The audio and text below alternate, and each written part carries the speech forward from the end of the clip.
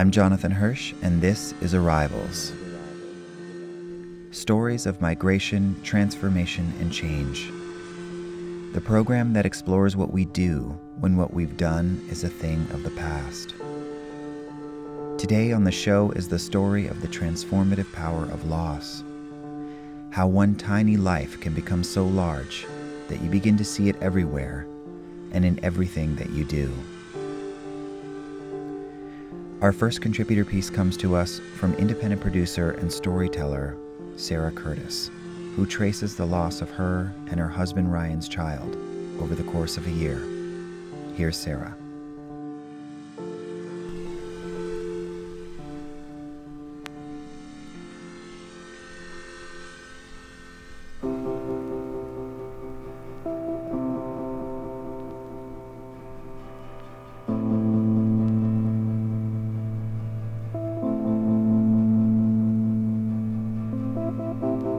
Oh my God. I'm so sorry for your loss. I'm so sorry for your loss. I'm so sorry for your loss. Oh my God. I'm sorry for your loss. I didn't just lose a child. I had a child.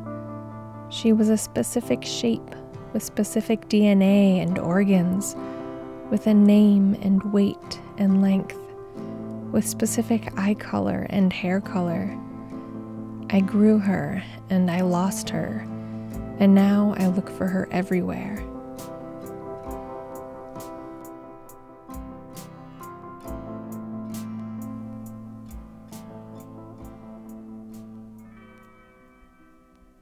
In the weeks after my daughter died, I became insanely aware of punctuation.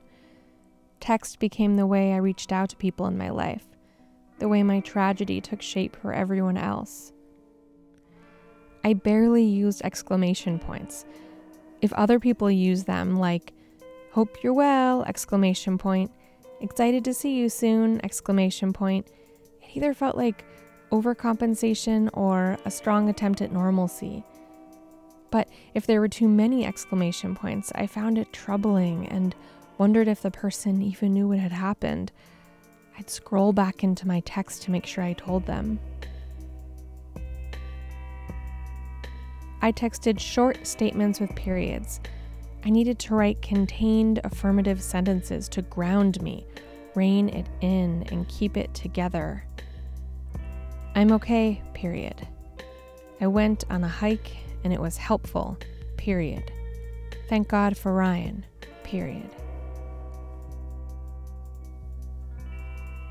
Most people used multiple strings of ... Wondering how you are, ... Thinking of you, ... What a beautiful name, ... I'm here if you need me, ...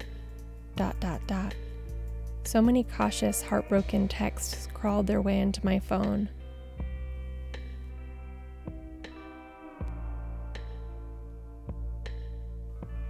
Often, people skipped around our darkness, as if they didn't want to remind us of what we were going through, even though for us it was front and center all the time. Maybe the ... were placeholders for what was too scary for them to articulate, to wonder about, to imagine in their own lives, or maybe it was an acknowledgement that no words in place of those dots held enough power to fix anything or make sense out of everything. Maybe these people who loved Ryan and me, and who in turn loved our daughter, were giving us permission to fill in those dots with whatever we needed.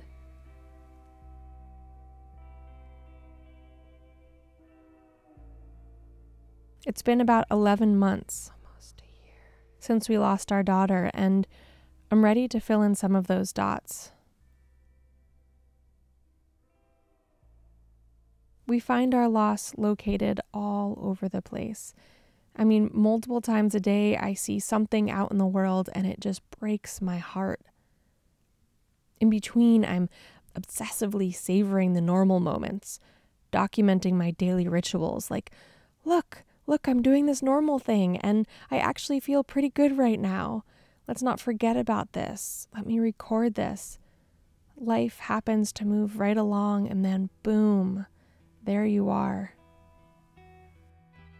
Like, I'm walking to the gym and I wind up behind a narrow-hipped, makeup-slathered young mother with a stroller full of blankets and the teeniest sleeping baby inside. It's 10 p.m. and this new mom, not me, but the one with the baby, looks pissed. She's just pushing that stroller like she's trying to push it away, pushing it over all the bumps and dips in the sidewalk that she could have easily avoided. I'm becoming a backseat stroller pusher, wishing she'd just go around this or move slowly through that. Then we're both stuck at the crosswalk. She can feel me watching her, and she picks at her nails and stares at the light. And when the light's green, we both cross. Me in my gym clothes with my gym bag, walking towards the place I go to clear my mind and work off some of my baby weight. Her, a stick with a diaper bag and a sleeping baby, weaving through the neighborhood, just looking for something to distract her from what she has. I'm fantasizing about switching roles, taking that crappy stroller and that smothered in blankets baby, holding it in my arms, humming it a little tune and gently guiding us through the neighborhood. I wish, at least, she would unfold some of those blankets around the baby's face to give it more air and give me more space to dream.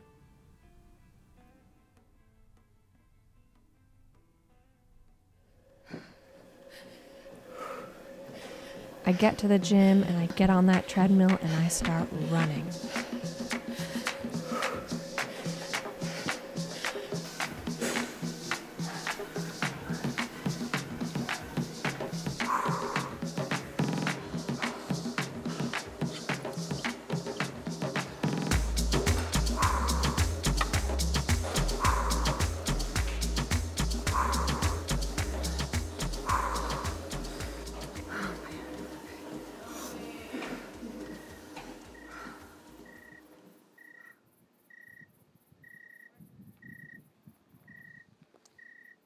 It's late at night and we're at an astronomical observatory on the top of a mountain, getting ready to look at a billion-year-old exploded star, a dead star still hovering in the atmosphere, shining bright like a thick cosmic smoke ring.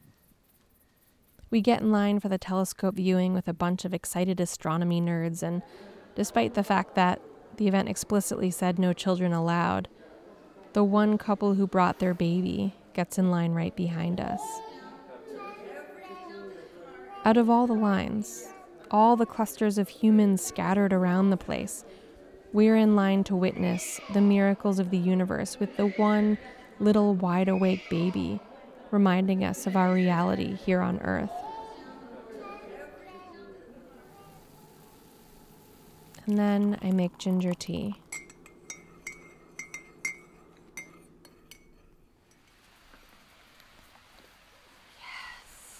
It finally rains. A night walk.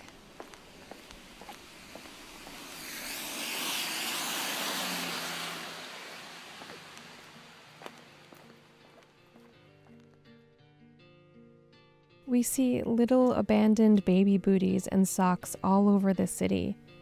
On the sidewalk, on the very edge of a windowsill, in the sewer grate. The other day I momentarily lost my balance because I stepped on a pacifier right in front of my front door.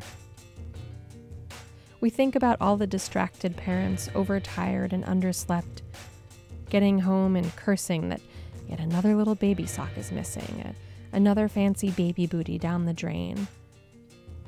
We imagine that we wouldn't let them get away, that we would always keep an extra eye on that bright orange sock slipping off the tips of our baby's toes.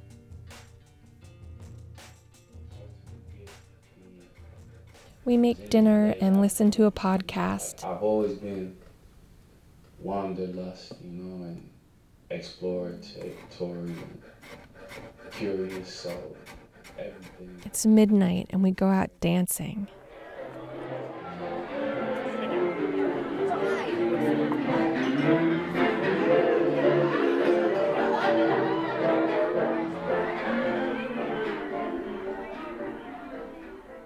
I stand on a crowded BART train while a guy plays Johnny Cash covers. Center, Millbridge track. When I was just a baby, my mother told me, son, always be a good boy, don't ever play with guns. Thank God I'm Reno, just to watch it die. When I hear that whistle blow, I hang my head and cry.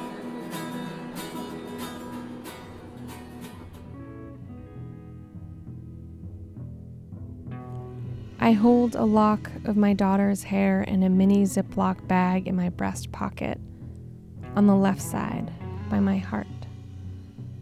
That's one reason why I wear this shirt all the time, that and it fits my confusing postpartum body.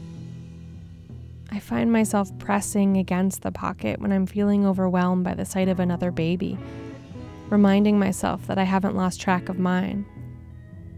Sometimes my husband takes her, sometimes I do.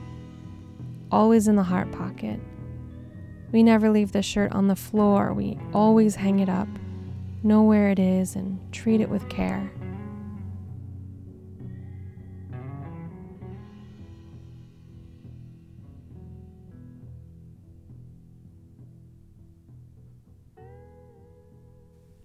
We're at a sold-out concert, wrapped in each other's arms, just swaying to the beat.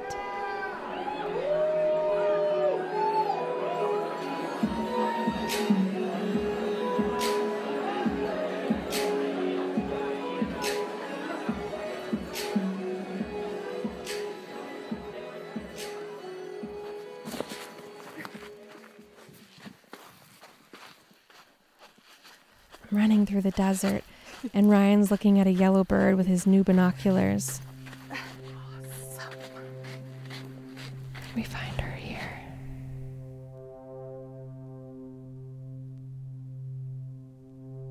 Then there's waiting at the bus stop by the preschool. 3-year-olds pressing their faces on the dirty window panes. They're waiting for their parents, and they're playing an impromptu game of hide-and-go-seek with me. If there is a birthday, there are poorly stapled paper crowns. Their faces disappear below the window with just the crown's edges floating in view like little waves or flames in a puppet show. Then their faces clumsily reappear with a smile, a finger in their nose, a spitty laugh.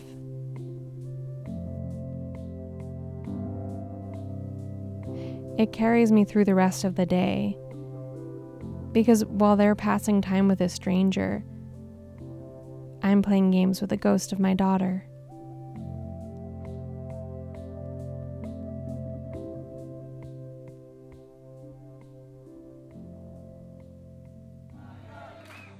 I'm in a packed bar, and the Warriors are about to win the championship.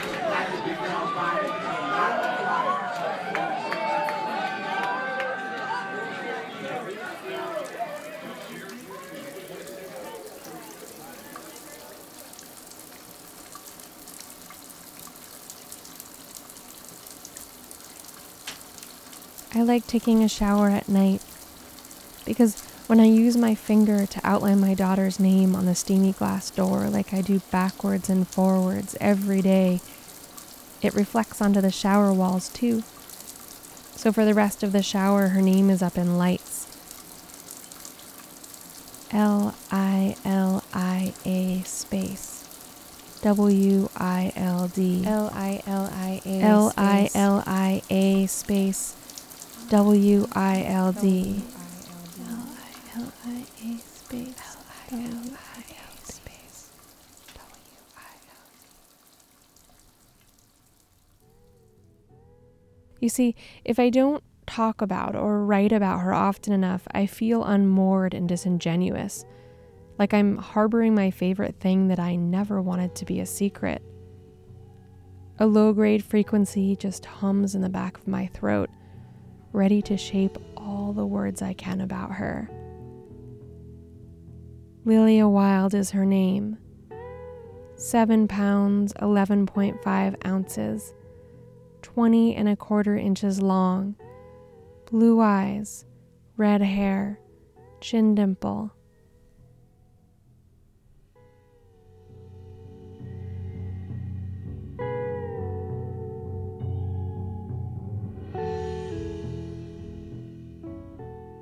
on the other side of all those dots, here I am. Yes, my daughter died, but she was also born.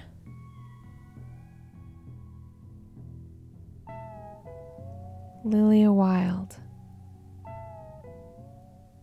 Period.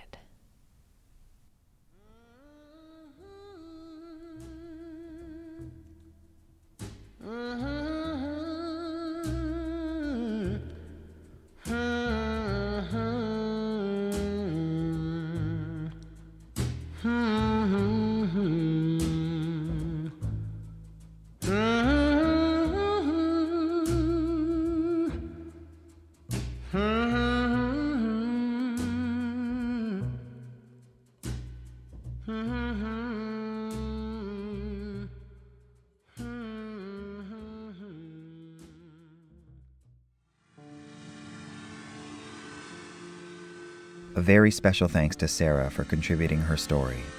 She produced the episode along with editorial help from Emily Ullman and musical support from her husband, Ryan Frizzel.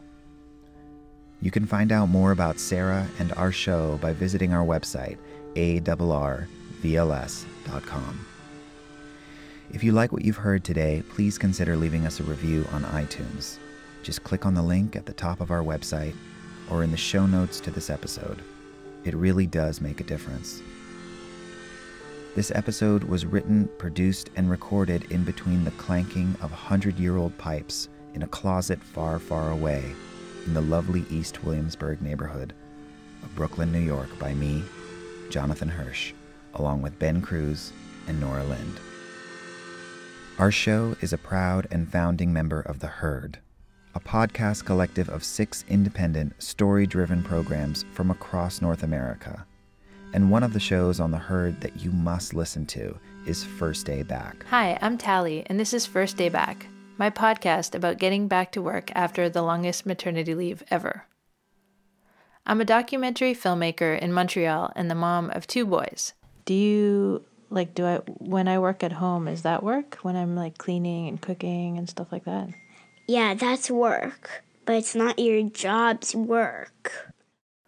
I ran into my old producer the other day and she said, "Oh, but we wrote you off a long time ago." I don't think she was trying to crush my spirit. I actually think she was trying to let me off the hook. I thought your answer was going to be that mummies should stay with their kids all the time. Why? Well, just because I thought that's what you would prefer, to stay with me all the time. Well, I'm okay without you. Ouch. You can learn more about Tally's show and all the Herd programs by visiting our website, HEARDradio.com. That's herdradio.com. Thank you for listening. And until we meet again,